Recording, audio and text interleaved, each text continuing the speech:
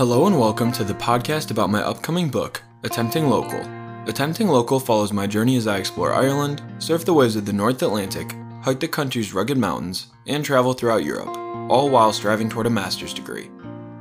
It's an extremely honest account of how tough it can be to leave everything behind and move abroad, though it simultaneously demonstrates the beauty of a life of solo travel.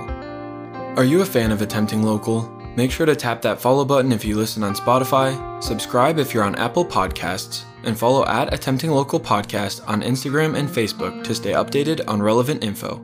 If you're feeling extra sweet, leave an awesome review as well. Every little thing you do helps Attempting Local grow to inform and inspire more listeners. Now, enjoy the show.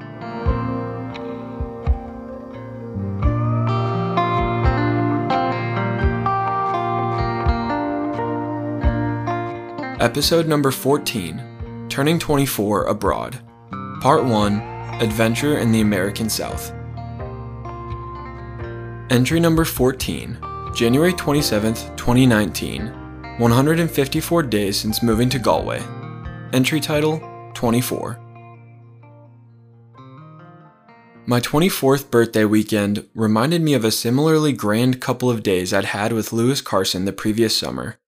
An Englishman and fellow ex-staffer of YMCA Camp Wataya, Lou and I had a 2-day adventure in North Carolina and Tennessee.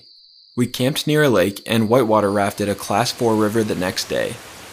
In less than a span of 48 hours, we had one of the most memorable mini-adventures of my life. I recount it further in an earlier journal, but seeing as that may never make it to print, I think I'll include the exciting tale here. Before we get to this year's story, let's take a trip back in time.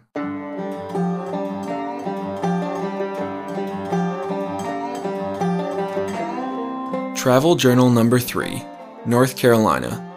Entry number 24, July 4th, 2018.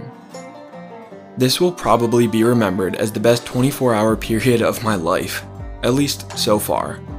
On a whim, Lewis and I decided to head off camp. It was time to get a break from the 100 or so kids we hosted every week. A camper told me about her special place, Lou said, called Lake Santilla. You know I like to get my tips from locals, so I think we should check it out. He'd said that earlier in the week, but we didn't know the adventure would materialize this weekend. I assumed I'd be working since I had Friday and Saturday off the previous week. When news came that I was free after the 7:45 meeting Friday night, I immediately found Lewis. Let's do it, let's head to Santilla, I offered. Tonight? I'm definitely in. Should we keep it quiet, keep it small? Lewis asked as he eyed around. I've only told Dom about it, but I don't even know if he's coming. Sounds good, buddy, Lewis responded. Should we head to Ingles, pick up some drinks and snackies? I quickly peeked at the Google map. It's the opposite way, but yeah, we can stock up tonight and be set for the weekend. That was it. We hit the road around 8:40 last night, scoured Ingles for our needs and wants, then took to the highway and headed west. We arrived around 10 o'clock and found Chioa Point Campground, after a bit of a vehicular stumble through a quiet neighborhood. Our headlamps went on, our hammocks went up, and the tabs on our beer cans snapped open. It still didn't feel quite right without a fire. We neglected to get supplies or firewood, but we had an idea. We placed the empty cardboard beer box in the pit and filled it with sticks and paper. This is a true hobo fire, Lewis giggled. It was fairly ridiculous, but the box lit and quickly engulfed the sticks within. I left Lewis to tend the fire and went in search of more kindling and, hopefully, some bigger firewood. I emerged from the trees with numerous twigs, sticks, and giant dead roots. We tossed them all in, then took turns finding items to burn. The speed at which the fire grew impressed me, regardless of the fact not everything was dry, and we listened to the hissing and popping of freshly fallen branches. The flames sliced through the darkness quite beautifully. We couldn't stop laughing at the fact our unplanned fire survived, but we were endlessly grateful. We sat and talked until Friday gave way to Saturday, then we meandered to our beds in the trees.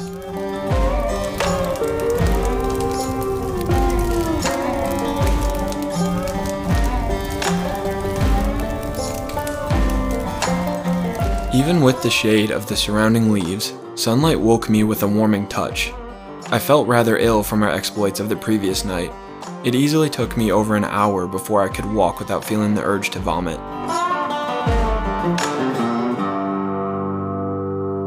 Once I broke through the headache and cold sweats, the day caught its stride.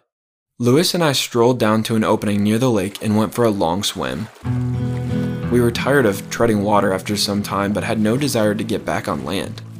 This is where things got interesting. We had a successful hobo fire the night before, so why not try and build a raft out of driftwood and hammock straps? It sounds absurd, but we actually had full faith in our plan. Plus, the boats that passed were too much a tease of the comfort we craved. We gathered driftwood, then Lou ran back to the Ford Explorer for the straps. We placed 8 large logs, most over 10 feet long, under a wooden plank we'd found on shore. We tied the logs to the plank and set off.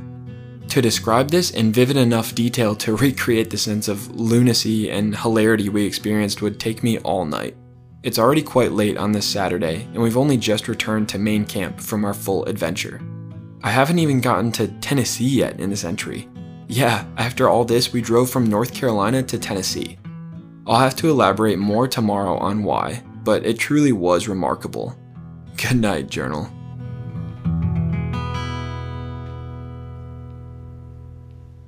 Travel Journal Number 3, North Carolina.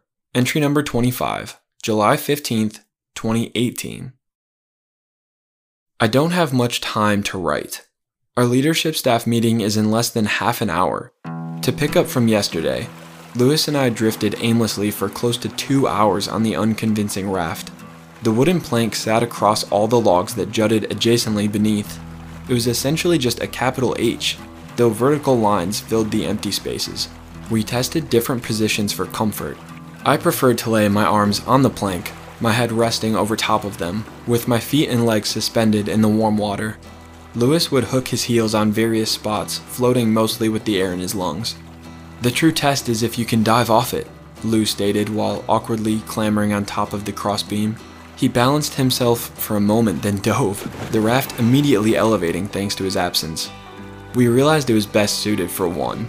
With 2, it would suspiciously float just beneath the surface, struggling to hold our weight.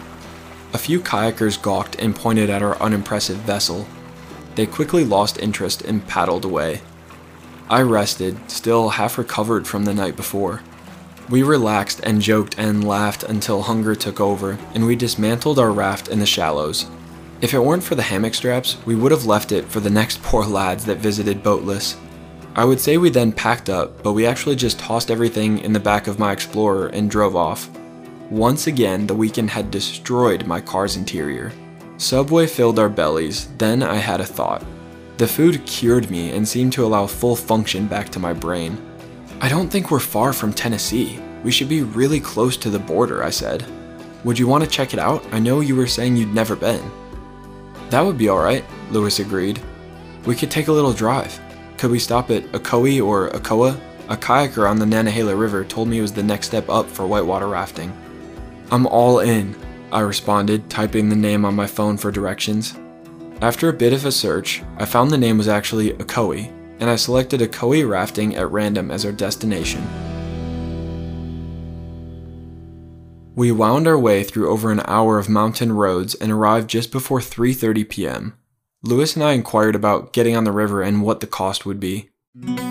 Well, I think we can squeeze you 2 on, the receptionist began. You made it just in time. Our last trip begins its orientation in about 5 minutes. Make sure to grab a PFD, a paddle, and a helmet. Yes, helmets are required on the Ocoee, she concluded after noticing the questioning look on my face. Could we do a double ducky? I see a couple out in the car park, Lewis inquired. A double ducky, by the way, is just a 2-person inflatable raft. This is a Class 3, Class 4 river. No commercial outfitter will let you go in anything but a 6-man raft. Her words said enough about the intensity of the river we would soon traverse. They surged feelings of both excitement and hesitation within each of us. Nonetheless, I knew I was ready to upgrade and test my skills after rafting the Nantahala nearly a dozen times, most of them this summer. I never believed whitewater rafting would be a sport I'd be so inclined to until recently, but I'm glad to have picked it up as a hobby. This outing would make or break that interest. We geared up, met our guide Trent, and boarded the long blue bus. Upon arrival, our 6-person crew listened eagerly to Trent's instructions. He, in all senses, seemed fitting as a raft guide. His long, tangled hair met his thin but muscular frame, and his laid-back attitude complemented his style. After a decent amount of preparation, we lifted the boat as a team and moved it into the launch. The launch site was located just below a gushing dam, and the first rapids, probably Class 3, were immediate. "Have any of you done this before?" Trent hollered from the back. "Yeah, we run the Nantahala pretty often," I replied. "We can take the front." The crew agreed. We entered the vessel, and we pushed off into the river. I was feeling just a bit too cocky, and I simultaneously ate my words and swallowed my pride by falling clean out on the first rapids. Trent leapt into action, pulling me back in by my shoulder straps. "You lost one already, Trent?" another guide shouted mockingly from the boat behind. I swiftly realized the Ocoee was not the Nantahala, and the Ocoee was happy to fight against our raft. The rapids were longer, more technical, the holes were larger, and rocks pierced menacingly through the water's surface, some 4 or 5 feet high. The latter fact is what rattled Lewis's nerves. He disagreed with the number of boulders that the river may have crushed us against if we fell in. Entrapment was a tangible concern as well. Names like Table Saw for one rapid and Widowmaker for one figure-8 hydraulic were equal parts worrying and thrilling. From there on out though, we were fully invested. I learned from my early blunder, and we continued with more attentiveness.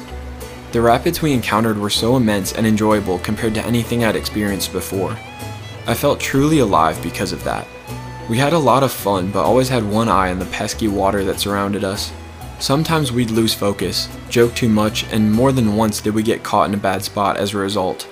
In one instance, we swung around, hooked by a massive boulder, and had to bounce and sway for any hope of dislodging the raft. It took well over a minute and a half before we escaped the rock's clutch. Our worst mishap came not long after. Our raft hit a rapid incorrectly and again spun round, but instead of our boat being completely atop a rock, only the back was, and the front sank under the weight of the small yet powerful falls. Lewis and I were slammed by a wall of water, and then those in the back received the same punishment. One of the girls in the back was hit so hard that she was knocked from the boat, and her nose ring was nearly ripped out. Trent speedily pulled her back in, her nose red from the blood that covered the piercing. Water continually rushed into our boat, clearly unbothered by our presence. "Everybody in the back of the raft," Trent commanded. Because the boat spun 180 degrees, our front seats had become the back. "We need to relieve weight off the rock." His words were almost completely muffled by the roaring of the river, but we did as our leader said, and after some time, we found ourselves floating cheerily again down the Ocoee. The rest of the rapids were rough, some even bigger than those we'd seen, but were manageable. We only slipped out again when Trent purposely tossed us. Table Saw was my personal favorite. There were 2 technical rapids that seriously ramped up the adrenaline. That portion was long and the holes were huge. Waves towered over us, then showered Lewis and me. All in all, the adventure was an unimaginable one that I'll never cease to remember, and one I'll always love to recount.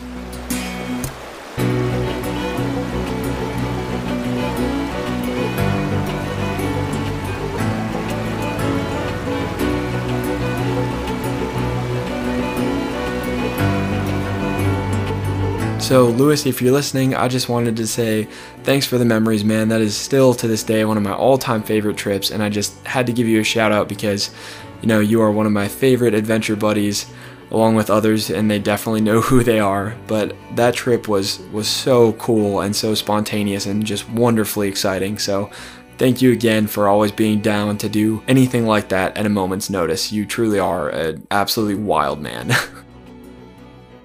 Hey everyone, I'm Cullen. Thank you for listening to episode number 14 of my upcoming book, Attempting Local.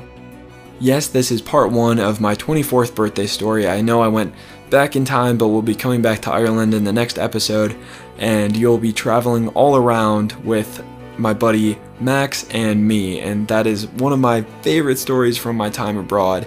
We went to Slieve League, Donegal, we surfed in Lahinch, and it's really, really exciting. I know he's waiting for it, so I can't wait to get there.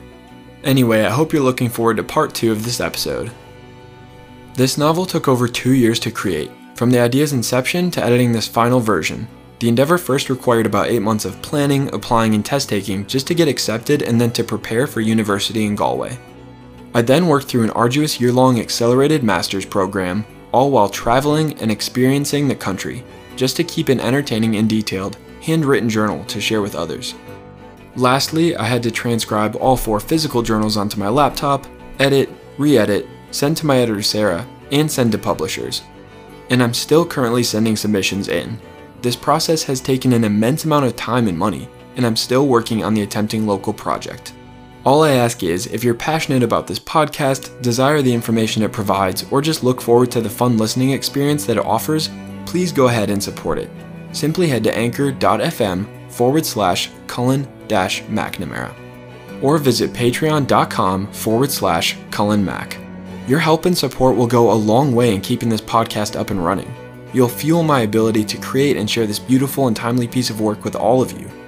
And hopefully one day this will finally get published in print. So thank you again and enjoy listening to Attempting Local: A Year Abroad in Galway, Ireland.